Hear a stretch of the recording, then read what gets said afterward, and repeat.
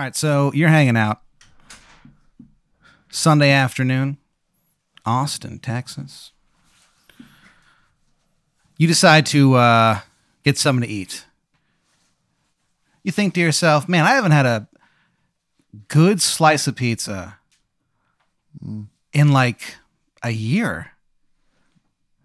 You start remembering your younger days on the East Coast, you know, eating pizza every Friday, watching TGIF. It's your favorite part of the week. Friday, we love it. We love Friday. So you decide to go down to this this new pizza shop that just opened down the street from where you live. It's called Flat Earth Pizza. Mm-hmm. Basically, it was founded by these flat earthers who just fucking love pizza. You know, they're like the Earth is flat, and so's our pizza. And are they cool about it? No, they like they give you pamphlets and stuff like that. Like the menu explains all the different toppings that there are, but it also gives like a really long argument about like, you know, why the Earth is flat. Yeah, and like the moon isn't real and stuff. But it's good pizza, dude.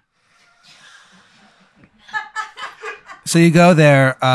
What kind of pizza do I usually get? What kind of pizza do you like? I mean, You're feeling pretty good. I guess I would just go with the. If I was just going to a regular spot, I just go classic extra cheese. Classic extra cheese. Let's go to extra cheese pizza. Okay. You walk up, grab an RC Cola.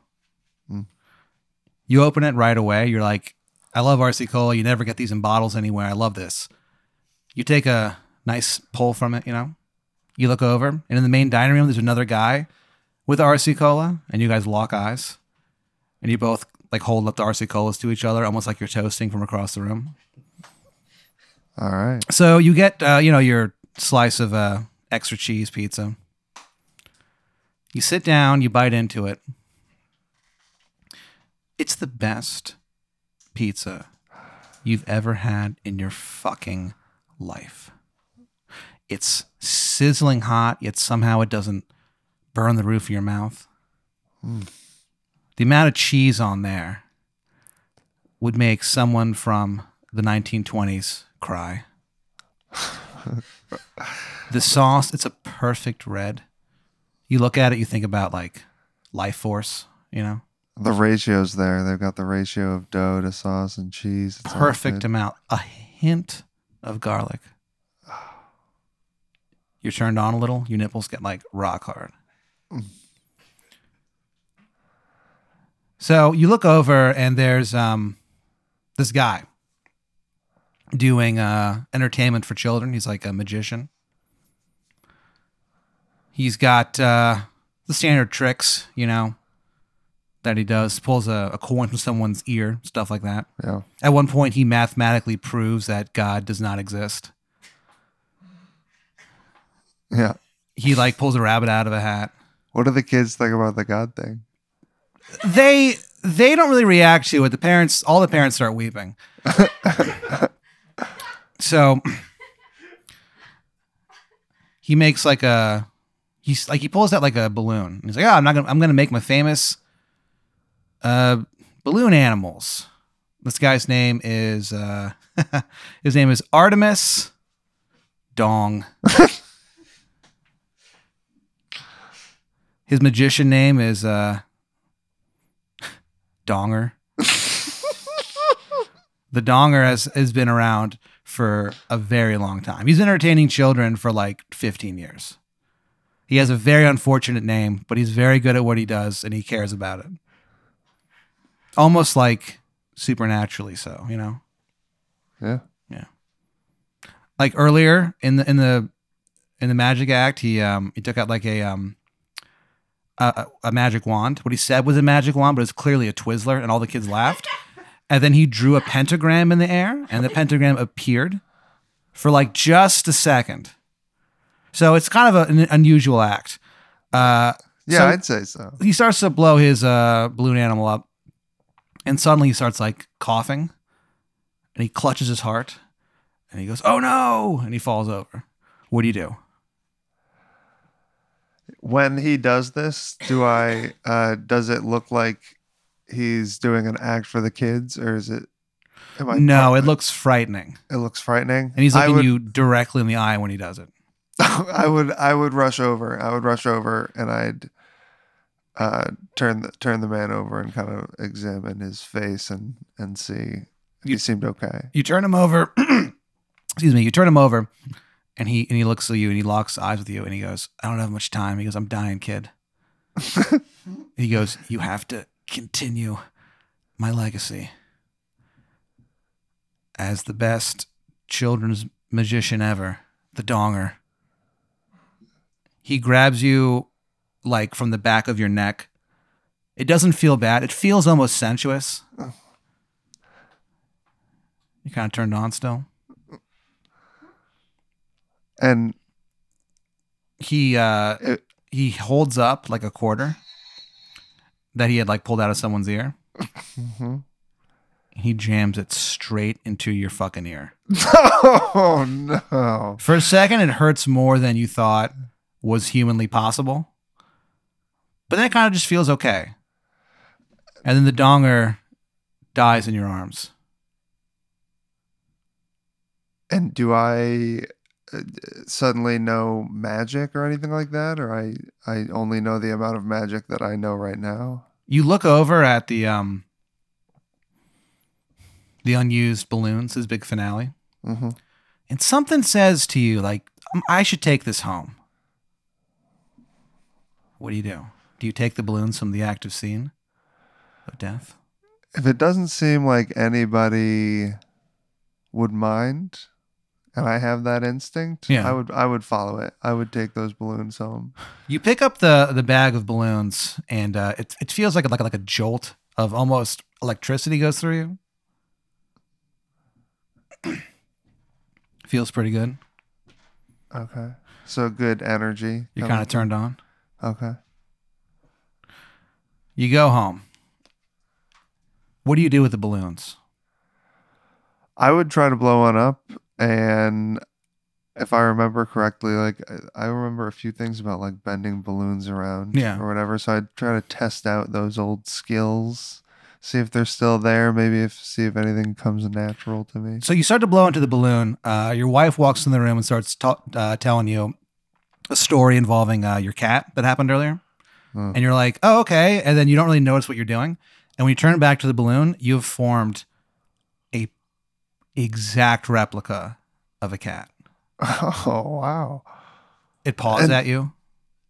This feels like some kind of a Jim Carrey movie where I can't help but make awesome balloon animals. It meows, and you remember, it reminds you of church bells. Oh, okay, yeah. Wait, the balloon animal meows? Yeah. It comes to life. It starts like just being a cat. Walking around. Sniffing things. Well, it sounds like it's going to become a Jumanji problem if I'm making more balloon animals. Yeah. Do you make anything else with these? Jesus. I would have to try something.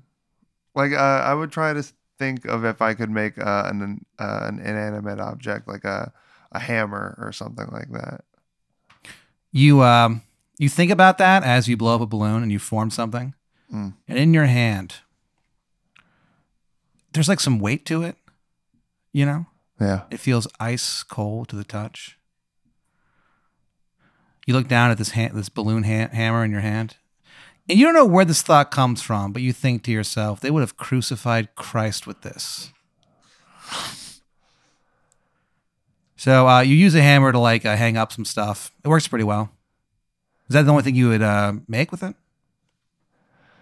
All right. Well, at this point, we've got the I would feel like I have to try a third thing. I wouldn't want to make anything edible. Probably another inanimate object. I would make I'm gonna see if I could I'll make another hammer. Let's make a second hammer and see how I feel about this one. So you start thinking about that first hammer as you're blowing air into this balloon. You think to yourself, why do I need another hammer? I already have one. Then you look down and you see that fully formed balloon hammer in your hand. And you start to wonder how you ever live without it. These are good hammers, dude. You pick them up, you look at them, you think for a second about knocking them together to see what happens, and then you realize that's not for me to do. It'd be a bad idea. It feels like destiny in your hands. Okay. So your wife walks out again, and she's like, hey, I just got this gift card. I want to take you out for some dinner. Yeah. It's your anniversary. You totally forgot about it. You're kind of a shit husband. I know this sounds ridiculous. Yeah. But I want to make another hammer. Okay. So I don't know why. She walks out and like she says, I'll take you out for dinner. And you kind of like turn your back to her. Almost like the way you've turned your back on remembering the anniversary. Yeah. And you blow into the pillow and the pillow. Sorry about that. You blow into the balloon and you think about that first hammer you made. Uh-huh. You look down and God damn it, if not sitting in your hand is a perfectly forged hammer. You look at it, you think to yourself like, this is how God made the cosmos. So your wife's like, anyway, so I really want to go out to dinner with you tonight for our anniversary. She's like, yeah, I got a gift card in the mail. It's this restaurant called Sausage Pete's. She's like, yeah, I'm ready to go now. You ready for our big anniversary dinner? I'd get my stuff together. I'd get my act together. I've made enough hammers for now. Yeah. And you put the 3 hammers down. And you feel like it's almost like the same feeling a parent gets when their children leave for college. Oh, yeah. They're on their own. I don't want to be a part They no of longer these have to hammers. care for this living organism. You had that thought for just a second as you put the hammers down. Okay. They make a thud when they land. It sounds like infinity. Oh, wow. You're trying to think about it. All right. We'll go out to dinner. So you go to this restaurant, Sausage Pete. It's like a typical Italian place. And what would you normally order at Italian? Like traditional? Think traditional Italian. I like a bolognese. Yeah. I'll do bolognese. You order the bolognese. The waiter brings it out to you. Sets it down in front of you. That tomato sauce. Man, it is like the most red sauce you've ever seen. Mm. You take a bite.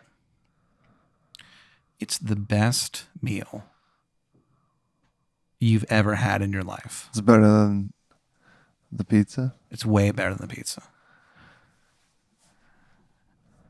You finish your meal. One point, the waiter walks over. He goes, "Hey, just so you know, the bill has been waived. We got your dinner tonight." He goes, "Rob, our owner, he's seen you do comedy before. He's a big fan. He just wanted to take care of your dinner." I'd say thank you so much. Yeah, he actually wants to meet you.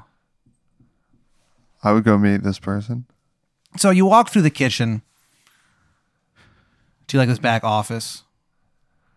You open the door, and standing there is a man. You thought that tomato sauce was the reddest thing you've ever seen in your life. But this guy's suit, it's the most red suit you've ever seen in your life. You look at this suit, you think about like volcanoes that forge the continents. You think about Lucifer and his lake of fire. It is a fucking red suit. He's got orange stringy hair. He's wearing a clown's nose. This is the chef. And he goes, "Hello, Rob. I'm the Sugar King. Sit down. You want some candy? What do you do?" Yeah, I'd take the candy. Do you sit down with him? Yeah. You hold the candy in your hand, and he goes, "Now, look. Before you eat this candy, I just need you to know that this isn't a gift. This is an exchange." He goes, he brings up like a big bag of like empty balloons. And he goes, "I'll trade you that piece of candy if you can just make one little thing for me." And he goes, "Rob, if you eat this candy, you will never hunger again. You will never feel sad. You will never have to worry about anything." Do you do it? No, I don't think I do. I don't. No, I don't. You look down at the candy, and you know from looking at it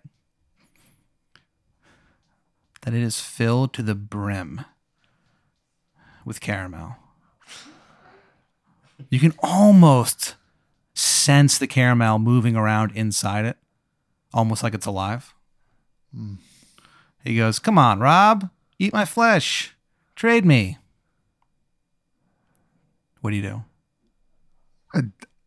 I'm definitely not eating this candy now. If it's talking to me. No, the Sugar King says that to you. Oh, the Sugar King says that to me?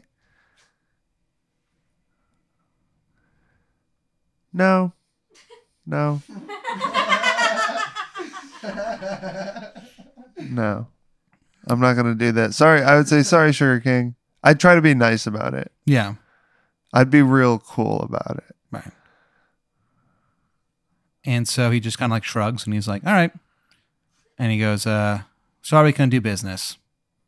You leave, walk back to the table, drive your wife home. You get there and you look down in your pocket and you realize you still have the piece of candy.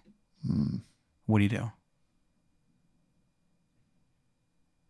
I would chuck it out the window, I think. I don't want any part of that candy. Yeah. You chuck it out the window. You go to sleep. The next day you wake up. Your wife's gone. She's visiting family. It's like 10:30 in the morning. There's a knock on the door. What do you do? I look through the peephole. And standing there is this guy. He's striking. He's the most bald man you've ever seen in your fucking life.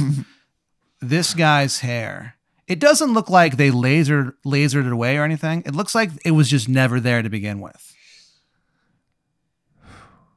You know, you think about like the idea of this guy having hair. You'd rather watch your parents die in front of you than picture this guy with hair. That's how bald he is. So you're like, well, this is fucking weird. And you keep kind of looking down. He has the bluest eyes you've ever seen in your fucking life. They remind you of Atlantis. They remind you of the Final Judgment. And you're like, if that would be not odd enough. You keep looking down. This guy has teeth like sharks. You look at him and you're honestly surprised that his teeth are not covered in blood right now. Multiple rows? Yeah. Oh. But the suit that this guy is wearing, it's the sharpest suit you've ever seen in your fucking life. You look at this suit and you think to yourself, there's nothing this suit can't cut. You're surprised it doesn't make the air bleed.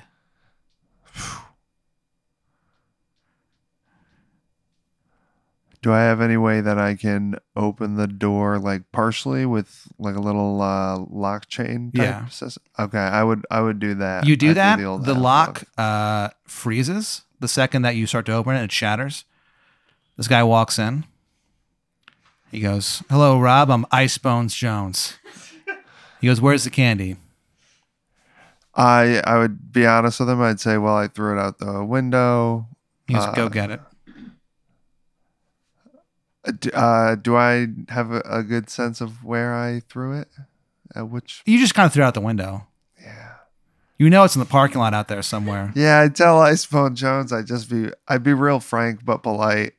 Yeah, Icebone, I don't know exactly where that is. It's gonna be. I may never find it. He grabs you by the neck and picks you up, and he starts to walk outside. His hands are so fucking cold. They remind you of a forgotten Christmas. I would start. Which Christmas? A forgotten one that your parents forgot.